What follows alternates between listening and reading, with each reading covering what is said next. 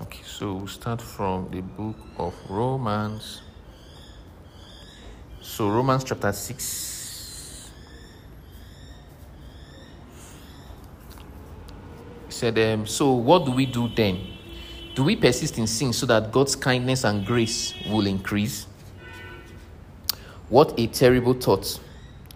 We have died to sin once and for all, and as a dead man passes away from this life, so how could we live under sin's rule a moment longer? Or have you forgotten that all of us who were immersed into union with Jesus, the Anointed One, we are immersed into union with his death? Sharing in his death by our baptism means that we were buried with him, so that when the Father of glory raised Christ from the dead, we were also raised with him. We have been co-resurrected with him, so that we could be empowered to walk in the freshness of new life. For since we are permanently grafted into him to experience a death like his, then we are permanently grafted into him to experience a resurrection like his, and the new life that it impacts. Could it be any clearer that our former identity is now forever deprived of his power? For we were co-crucified with him to dismantle the stronghold of sin within us, so that we would not continue to live one moment longer submitted to sin's power. Obviously, a dead person is incapable of sinning. And if we were co-crucified with the Anointed One, we know that we will also share in the fullness of his life. And we know that since the Anointed One has been raised from the dead to die no more, his resurrection life has vanquished death, and his power over him is finished. For by his sacrifice he died to sin's power once and for all. But he now lives continuously for the Father's pleasure. So let it be the same way with you. Since you are now joined with him, you must continually view yourself as dead and unresponsive to sin's appeal, while daily living for God's pleasure in union with Jesus Christ, the Anointed One. So if we also go to verse 8, let's go to verse 8. Verse 8, verse 1. Say, I read, say, so now the case is closed. There remains, that's Romans 8, verse 1. There remains no accusing voice of condemnation against those who are joined in life union with the Anointed One. For the law of the Spirit of life, flowing through the anointing of Jesus, has liberated us from the law of sin and death. For God achieved what the law was unable to accomplish, because the law was limited by the weakness of human nature. Yet God sent his Son in human form to identify with human weakness. Clothed with humanity, God's Son gave his body to be the sin offering, so that God could once and for all condemn the guilt and the power of sin.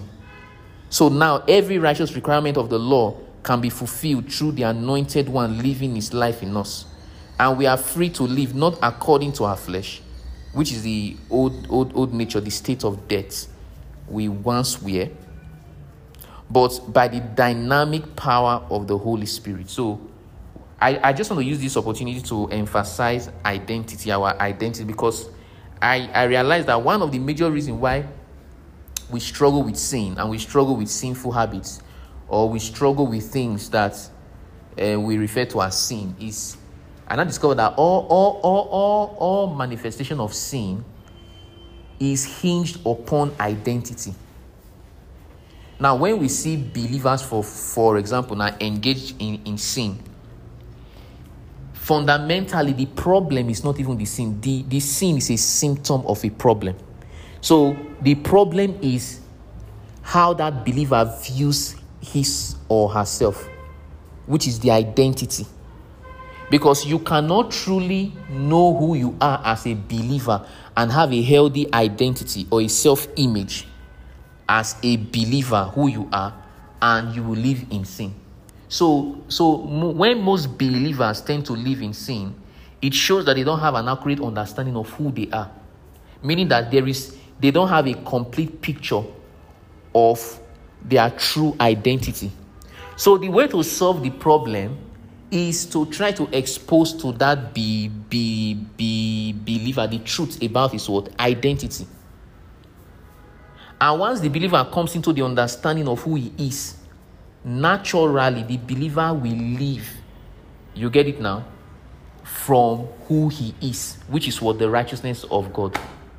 So that was why, if you go to the Hebrews chapter 6, when Paul was addressing the issue of believers committing sin, if you notice the word he used there, he said, have you forgotten?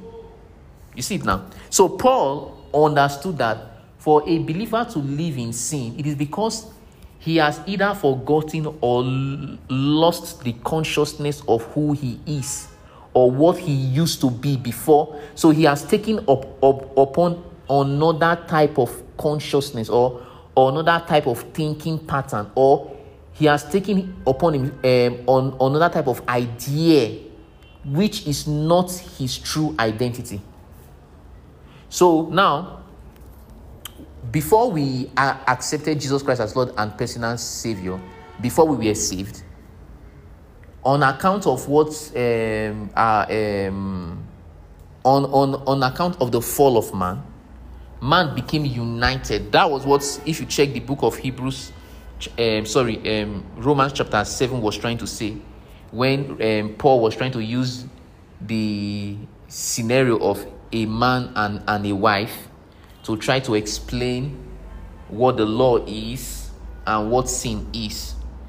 So if you read the full complete chapter of Romans chapter 7, one of the things that Paul was trying to show was that before we were saved, we were married to a husband. That Paul used the word husband, which he referred to as the sin nature. So he used that to refer to as the sin nature. And the only way we could break relationship with that husband was what? Through death. So Jesus Christ came, and Jesus Christ did not just die for our sins. No. All humanity was included in Christ. All humanity was in Christ when Christ was dying on the cross. So it means the death of Jesus Christ is the death of every human nature, or is the death of what humanity put together, because Jesus Christ did not just represent the death of everyone. Jesus Christ dying on the cross was us also dying with him on that cross. Because if you check the book of Hebrews chapter 6, Paul said that have we forgotten that we were what? United with his death, or we were immersed in union with Jesus Christ, the anointed one, and we are immersed into his death. So it means when Christ was dying on that cross, I was in him. So everything he went through, both from the cross to the grave to the defeat of sin, when he went to the deepest parts of hell and destroyed sin in the flesh, that was what Romans chapter 8 was trying to talk to us about, when he said God condemned sin in the flesh, that Jesus Christ gave his body as a sin offering. So he went to that part of hell, and God justified him. By justifying him, what that means, that God condemned sin and judged sin, and that was how sin became eradicated and extinguished. So that now, as we were raised together with Christ, we were raised with him into glory. So the life we have now is the life of Jesus Christ. So we are now married to a new husband. And that new husband we are married to is righteousness, which is the life of God, or the life of Christ. So it therefore means, so now, for many believers, although that thing has taken place and we are now united with Christ, we are now one spirit with him, and we are now righteousness. It's not that we will become righteousness. It's not something that we are trying to hope for, that maybe later in the next 2 years, after we stay on the world, we will now become righteous. No, that is who we are, because our identity is not the soul. Our identity is not our natural our body. Our identity is the Rios, which is the spirit. So that is who we really are. Our bodies and soul are just instruments that expresses the Rios. Now, that aspect of our being is a new kind of spirit. It's new, it's fresh. But because the soul have been working with that initial dark spirit. You get it now? Which is the sin nature, which was in union with the sin nature. Now that Jesus Christ has dealt with that issue, we now have a new spirit. It means that our identity is no longer that identity any longer. We now have a new identity. And that new identity is the new life we have received. And that informs our new identity. But the soul is still in slumber. You get it now? That was why if you check through some of the letters of Paul, there was I think a particular scripture that said, "O soul, awake from your slumber." So the soul is still in what? In slumber. So although we are new now, but the soul has not come into the consciousness of what the spirit is currently. So the soul still thinks that, he's still in alignment with that old nature, with that old self. So it is now our own responsibility to, as we begin to behold the light of truth of who we are, we begin to now harness our soul to begin to move in that direction also.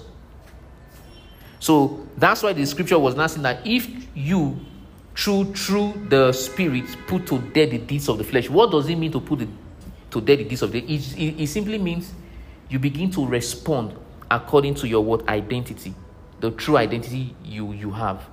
And when you begin to respond based on that true identity, that's false consciousness within the soul will begin to fade out, because it is a false consciousness. It is a consciousness that is not based on true reality. It's a consciousnness that is based on a lie, a deception. Because the truth is that sin as a principle no longer exists. God, if you check through, like when we are going through those scriptures, when we are praying just now, all those things, they are quotations from the scriptures. So he said Jesus Christ eradicated sin. That was part of what he came to do, to eradicate sin and make it extinct. He also went as far as extinguishing death. So death only exists as an illusion currently. It does not have form. It does not have substance. So it is based on a lie. And do you know the just like the scripture said that as a man taken his house, so is he. So anything the soul has come to solidly believe in, that is what the soul will manifest. So it is a lie.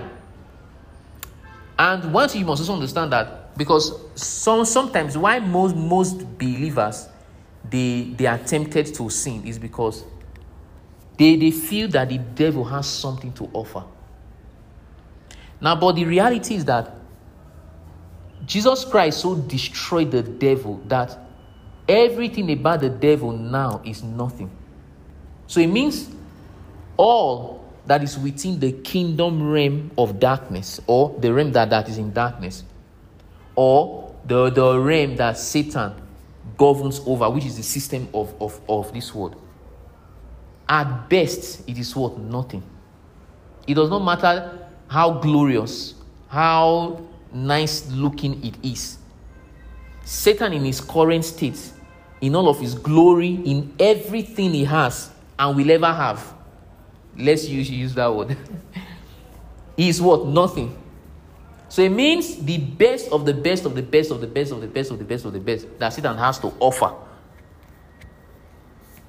in his kingdom, or in that realm of darkness that he's exercising influence over, at best is still nothing. So it means that the best thing that Satan has currently, whether glory, whether money, whether influence, at best is still nothing.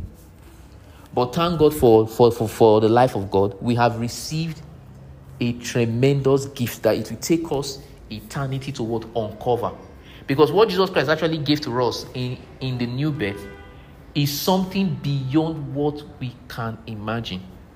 is so massive. When I mean, Jesus Christ just handed over to us the possibility to do what? Anything. Because the life of God can do all things. So what Jesus Christ has given to us is the power and the ability to achieve anything. And when I'm talking about achieving anything, I'm not both in the realm of the natural, visible and invisible, and also as it relates to what? Eternal glories.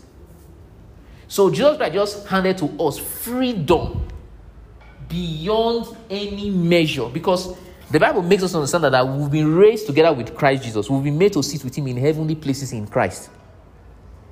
So that place and that realm of power that we currently exist in is beyond all created realms.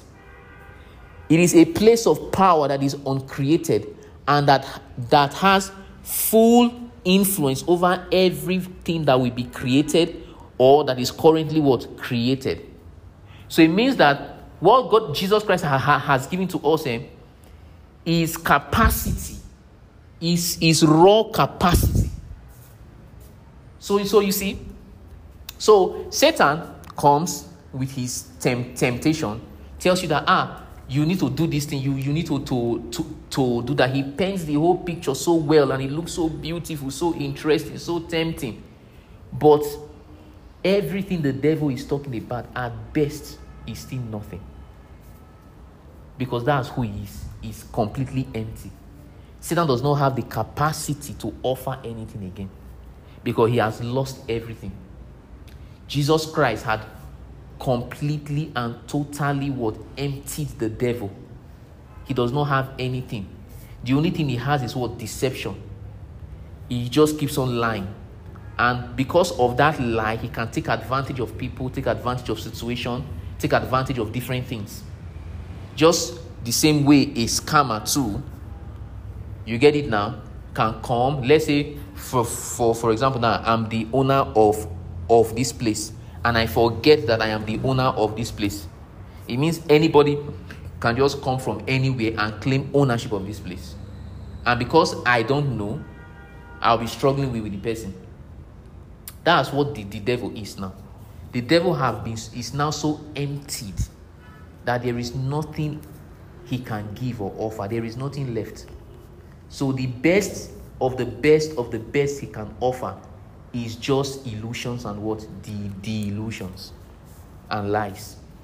And that's what characterizes everything the devil is right now. That's the reason why the scripture is now saying that the weapons of our warfare, they are not carnal, but they are mighty through God for the pulling down of strongholds, for the casting down of imagination, and every high thing that exalts itself against the true knowledge of God. Now, other translations will say that the weapons of our warfare, they are not carnal, but they are mighty through God for the demolition of deceptive fantasies. Now, fantasies are ideas that people wish to be real. So you see, this whole word structure and this whole word system we see is built upon a system of deceptive fantasies. All forms and manifestation of sin that we see on the earth currently is built upon the structure of deceptive fantasies. So it means in the core, that thing is not real, it's emptiness. So you see, so now when the soul does not understand that, the soul will take it as glory. The soul will take it as substance, because the soul does not know what better. So that's why you see that a lot of believers, they struggle with sin. Why? Because they take to be something what is in reality nothing. You see it now? They take to be something what is in reality nothing. It does not matter the kind of so-called pleasure the devil wants to talk about. This whole world and everything that is in this system, at best, is deceptive fantasy. Just have that settled in your mind. You will discover that you will not have to struggle with anything again. Because when the devil comes with this temptation, for example, now you just know that is nothing talking. You understand?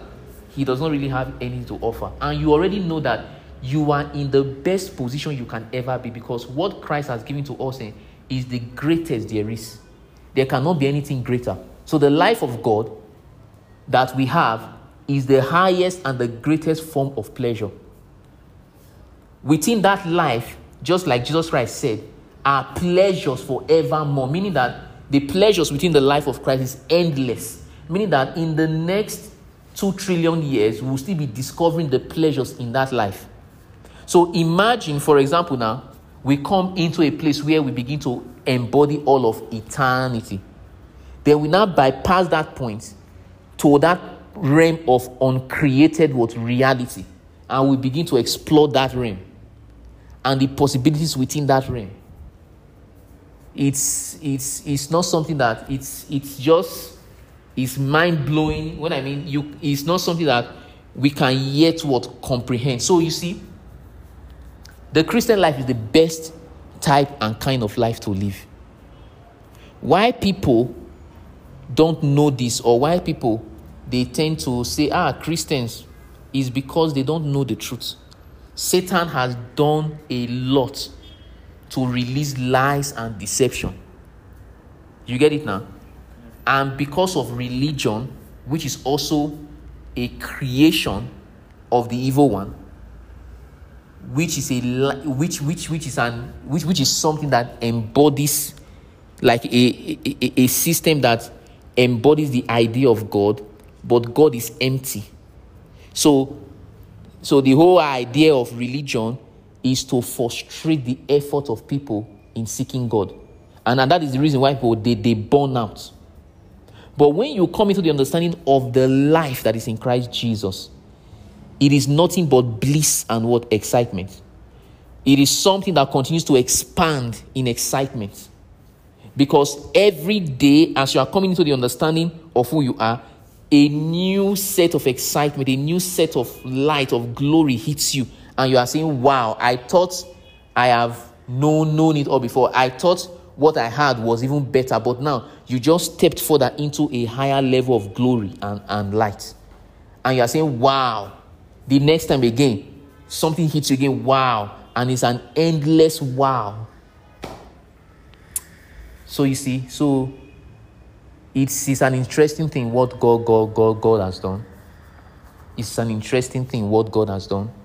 It's an interesting thing to know that we don't need to walk or try to live to be righteous. That is who we are already. Our soul just needs to come into the consciousness of that truth. Because it does not also matter what you may be thinking, this is what I've done in the past. This is what has happened in the past. No. You must understand that all of those negative past history, those negative past history experiences are based upon identification with a false identity. So you see, in reality, those things were never you. So let's say, for example, now you were struggling with maybe, maybe with greed, money issues, and rest of them. Now, you discover that those things were never you. It's just that you or the individual in question forgot who he used to be and assumed an identity. So what that person began to experience was the identity of another. You understand now? So the moment this person now realizes himself and realizes his true identity, he just reconnects back. And that true identity does not have any history connected with that false identity. So all of the guilt, the shame, and all of the disgrace, and all of the negative effect that came as a result of that false identity is completely blotted out. And everything this person now experiences now is nothing but the light, is truth, is glory. And that is exactly what Christ has done for us. So, our identity is Christ, is light. All that we can ever experience is light and truth, is glory. So I know that my future is a future that will continue to expand in glory and glory and glory. Because the life I have is the life of glory. It is a life of continuous expansion in glory. So things will only get better for me. Things can only become better. things can only become more glorious. That is how things are, and that is how things will continuously be. So, as children of God, we should not allow the enemy to cheat us by making us see ourselves lesser than what we already are. We should not allow the enemy come with his lies, with his temptations, to make us to start thinking that we are something that we are not. Because that's the only way the devil can deal with us. Satan knows that he does not have power over any believer. Satan knows that he cannot inflict a believer. He knows. He knows that the kingdom of darkness and the forces of darkness know that they are completely powerless when it comes to what? The believer. They know that the only way they can have their way in the life of a believer is by lying to the believer, or through what we call ignorance. So that's why the scripture says that my people perish for lack of what? Knowledge. What does that mean? It means when you don't know what you are supposed to know, anybody can easily take advantage of you. Even in real life, it is so. You get it now? We see it every day in our workplaces. You get it now? Even when you want to go to the market to buy something, it is the knowledge you don't know. That's what people use to take advantage of other people. So if human beings, you get it now, can do that, imagine what Satan, who is the progenitor of all lies, and every form of deception we now see manifest on the earth. Imagine what he would do. So that's how Satan takes advantage of what? Believers, by lying to them, by telling them that they are who they are not, by trying to rebrand their identity, to try to tell them that you are this, you are that, and he will give evidences.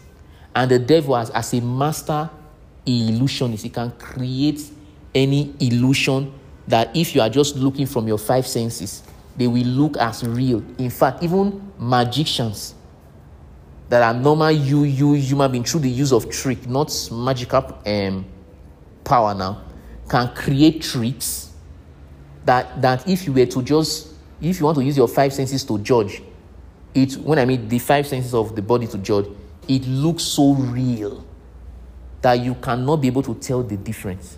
For example, now you see a fake dollar and a real dollar, for example. Now, some people, they've been able to perfect the act in such a way that you will not be able to differentiate between the two. In terms of texture, the color, the depth, you will not be able to differentiate between the two. But one of the ways you can differentiate is maybe when you now tear it or you now burn it, you now see the quality. You now know that, this dollar is fake, this one is fake. So it means to some extent, depending on how renewed our senses have become, I'm talking about our natural senses have become, is to the degree, to the extent to which it is renewed, to the degree we can discern what is real and what is not real. So we cannot base our judgment on just the physical things we feel. You get it? No, we base our judgment based on what we know to be true. And the truth is, our identity is not Satan that defines for us our identity. It's not our past experiences that defines for us our identity.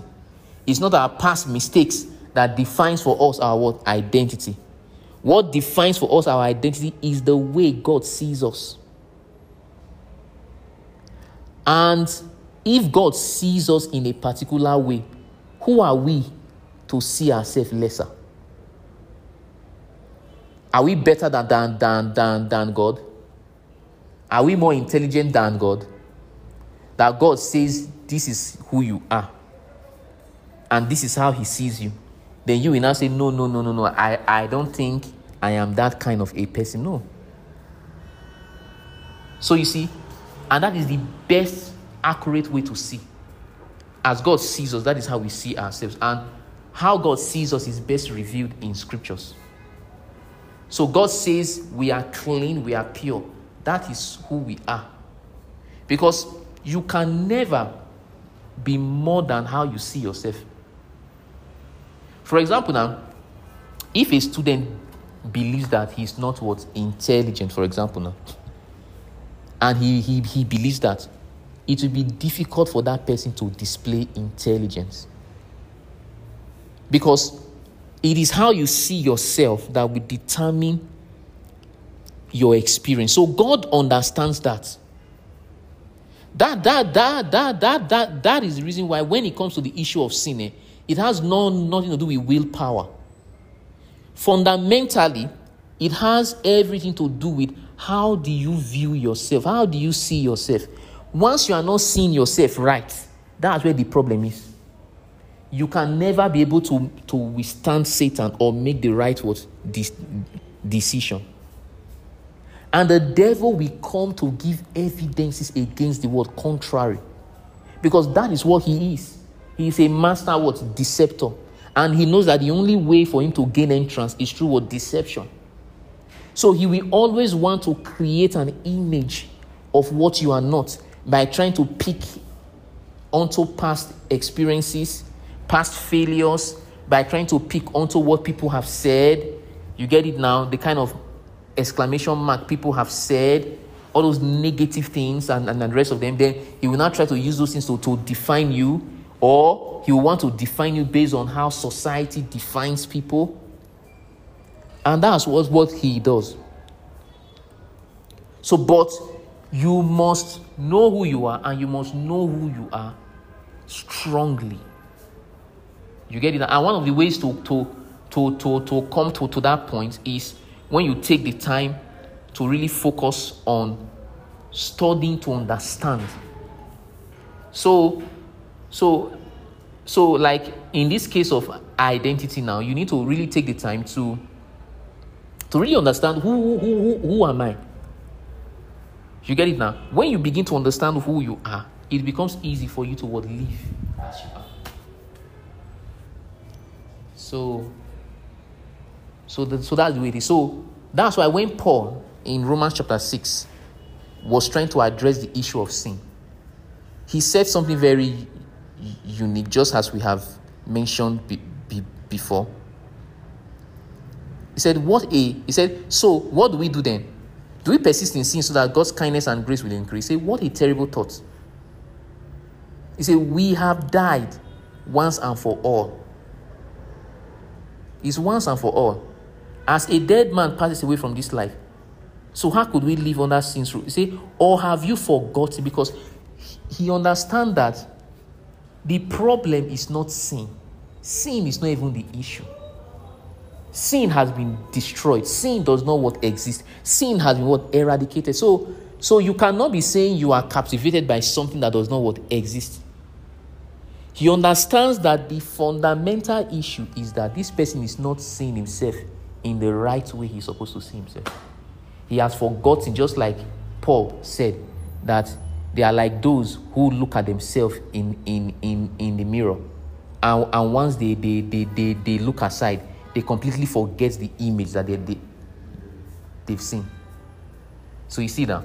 So that's why I said, have you forgotten? So he understood that the only basis why believer will continue in sin or continue to live in sin is because they have either forgotten who they are, or what they used to be, or who they are, or for some reason they are ignorant of who they are, or for some reason they are the image that they have about themselves is not a healthy image. It's not a complete picture of who they are. Everything still boils down to the same thing, which is what? How that believer sees himself. Once the believer can begin to see himself clearly as he is, he can never again struggle with anything related to sin. So you see, when we see people who live in sin, including unbelievers, it is just a display that these people don't know who they are. Or like the way the scripture we put it, lost. Say they are lost. So what does it mean to be lost? It means you have lost the consciousness of who you are, or you don't know who you are. You don't know your true identity. So in that case, what do you need to do to help those people? They already know that they are what? Sinners. You don't need to tell them that information. They already know. It's for you to help them to realize the truth of who they are. And how do you do that? Through what? Releasing light and truth concerning their true what? Identity. Until they come to that place, because light in the soul takes a process. So that realization takes a process. Because how a person is currently seeing himself now is not just something that occurred spontaneously. Events happened, things happened. Those things that happened took years, some years. You get it now? And those experiences, the person began to look at those experiences. Let's say, for example, now somebody went through school. Let's say read a course, 4-5 years course, and he struggled through school. And academics was not really easy. And because of repeated issues here and there, he begins to see himself based on those results, which are not real. Because if you begin to understand who we are as believers, the Bible makes it like the last time when we were discussing, when the scripture said that we have the mind of Christ. By the time you begin to realize the implication of that statement and that we have the mind of Christ, you begin to understand that there is really nothing you cannot understand. You understand now? So there is really nothing you cannot know. So the mind that cannot understand is the mind that is not renewed. So, and a mind that is not renewed is a mind that is at a certain level of consciousness, which is not the true consciousness of Christ, which we are. So it means those experiences that person was experiencing all through school, the failures, the struggles, was at a certain level of consciousness of the mind, which it in itself is informed by the state of death, or is death that is what, or sin, or let's use death. And when we talk about death now, we are talking about that life of death, that nature of death, which is the nature of the old man, the nature of that resulted from the fall. It's because of that state. So it was that state of that consciousness of death that was informing those failures. It's just that the believer did not know then to activate or raise his consciousness level to a higher consciousness of life, to begin to manifest that level of intelligence. So you see, it is not the believer. It is not the believer that failed. It was the mind at a certain level of consciousness that was exhibiting a reality that is not the reality of what the believer. And that is what is recorded as those scores in the exam scripts. So, but the believer looks that and begins to identify himself based on that. Instead of him to begin to see himself in the true light as someone who possesses the wisdom of God and someone who possesses the mind of Christ. So he begins to think that, I failed, I didn't know. And he begins to identify himself as a failure, which is a lie of the devil. Because that state and the consciousness that brought about those results was a consciousness that was informed by death. That is death entity in manifestation. So you see? So that's why it does not matter what has occurred in the past. The past does not define who we are. Our past mistake, no matter how we have struggled with it, even if we've struggled with that thing for 10 years, for 20 years, you get it now? That struggle does not define who we are. That habit that we are thinking that, we cannot overcome this habit or this thing that has been there, it does not define who we are. The reason why we are suffering that habit is because we began to see ourselves in a way that we are not supposed to see ourselves, which is what? An unhealthy way.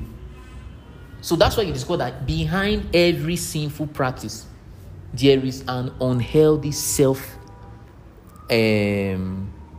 self-esteem or unhealthy self-attitude. You get it now? So it means that believer does not have a healthy self-image. There is no believer with a healthy self-image that lives in sin. So that believer is still thinking of himself lower than what he should be thinking of himself as. So the way to solve the problem, because sin is always a symptom of something. Now, what most people used to do is that they used to chase after the symptom. And no matter how you chase after the symptom, as long as the problem is there, it will not change anything. It's just like, for example now,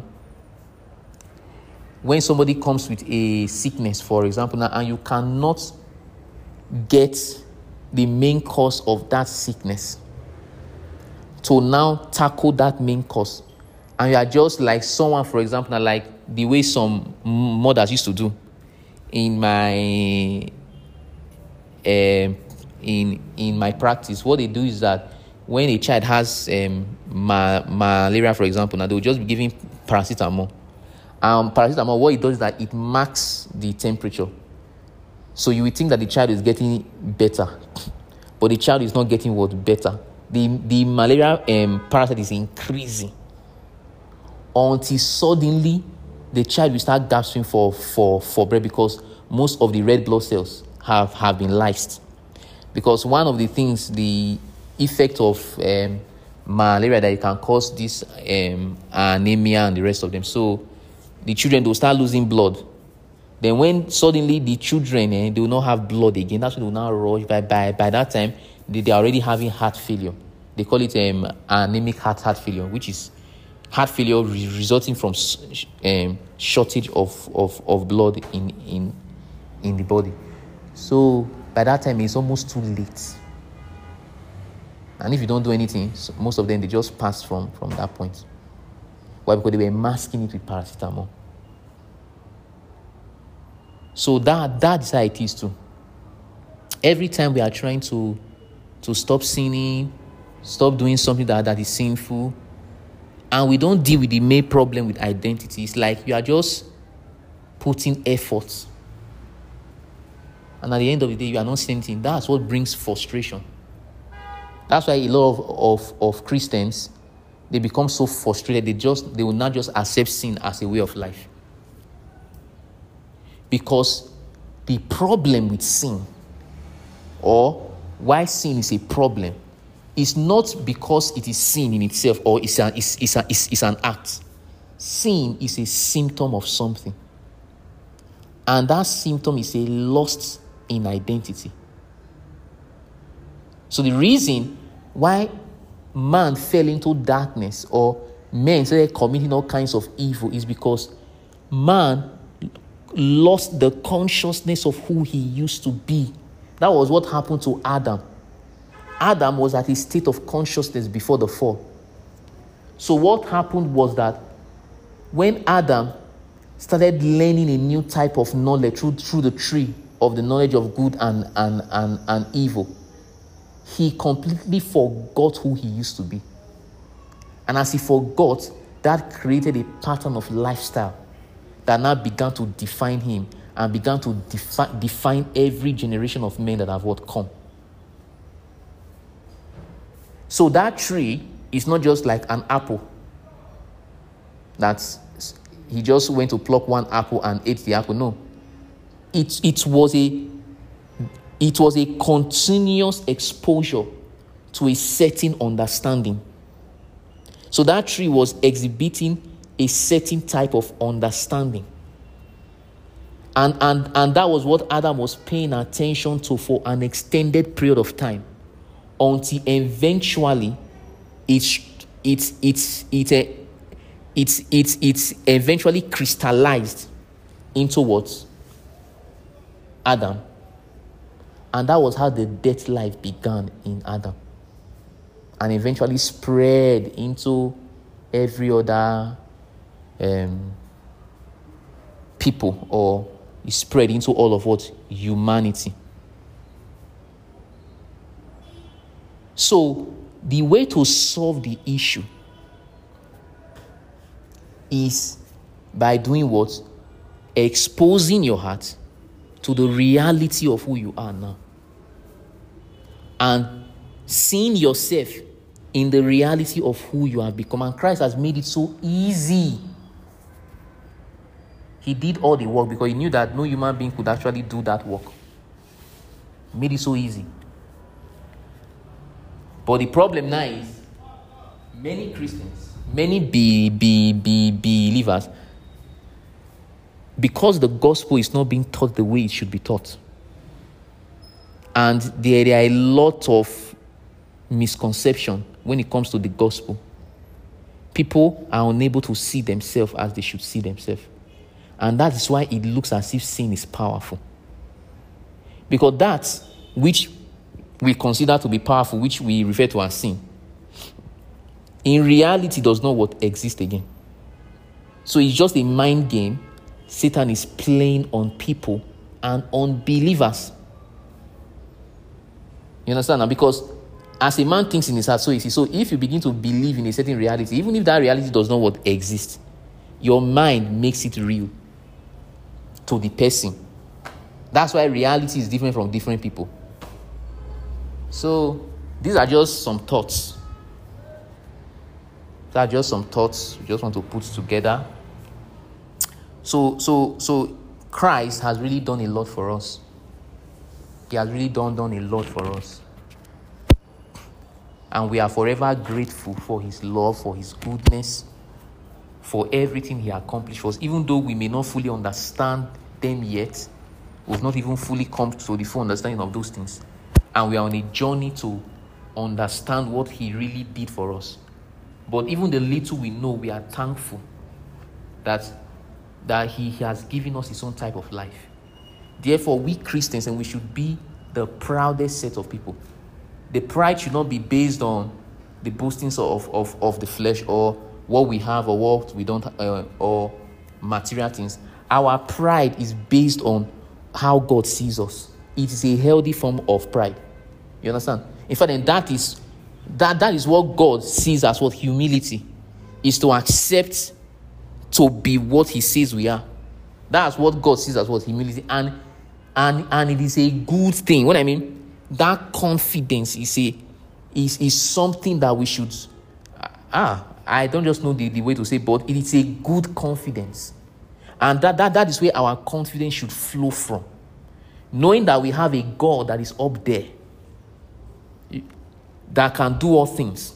And it's not just that God can do all things, but he gave us his own very nature so that we can also do all things, just as he can do all things. It blows everything. Because everything that Christ is now, that is what we are now. And everything that Christ can do now, that is what we can do now. The only difference between us and Christ now is just consciousness, what level. So as we begin to progress in consciousness, in our hearts, and because our spirit is fully conscious, but our soul must grow in that consciousness. Our body must grow in that consciousness. As we continue to grow in the consciousness, just like Pastor was saying now, when he said that we will be caught up in the air, when he was talking about immortality and the rest of them.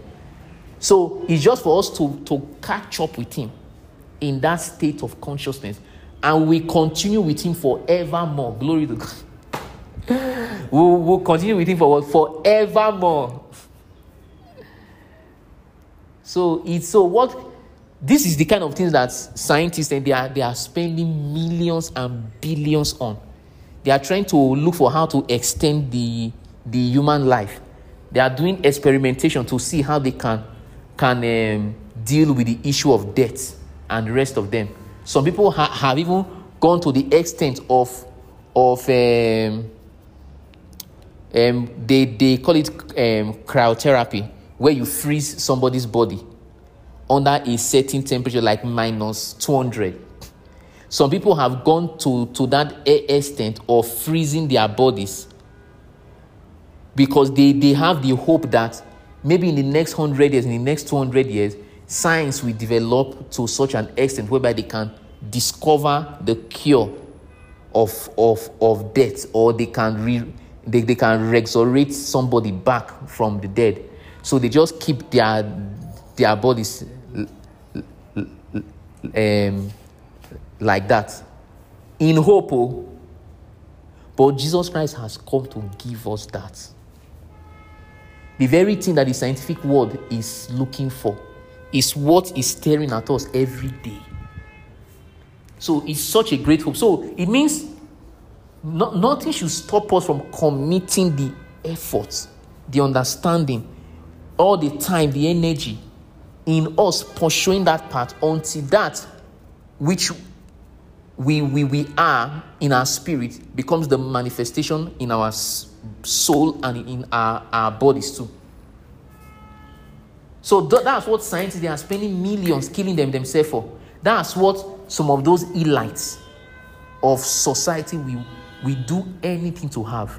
Because one of the ways they can maintain their investment for life is if they can break that code of death. You get it now? Some people want to live forever because they want to dominate forever.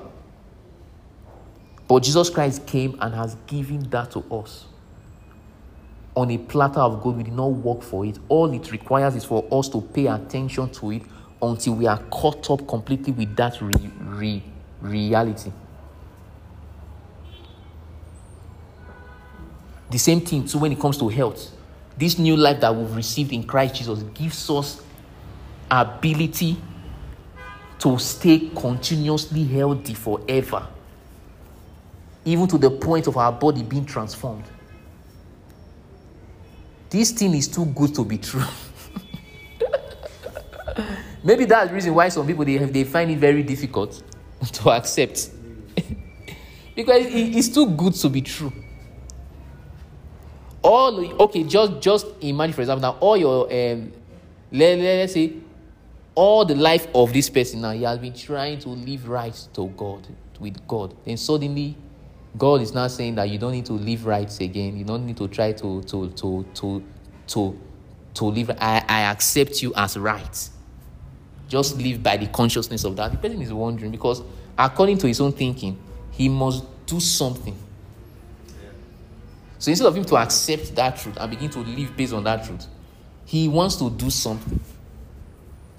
And he begins to fight to do something. And no matter how he fights, he discovers that he can never be that. It's like you see the conflict. You are already righteous. And you're not thinking that you need to do something to be righteous. It creates a conflict. And that conflict that it creates in the soul, it cannot be resolved. That's why it will only create more confusion.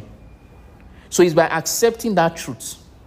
That is how you now begin to manifest the reality of that truth. So for us who are believers, we believe. Then that which we believe, we start becoming our experience. That is how the Christian life works. But for the world, you get it now?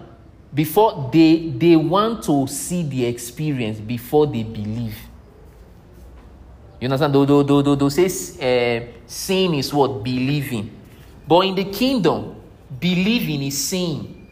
So the way we see and the way we tap into realities is first and foremost believing first and foremost. Then that reality will now be at your grasp. So you see, the world system is totally opposite. And because we've been trained according to the world system in school, right from when we are children, it is now hard for us to believe and activate faith.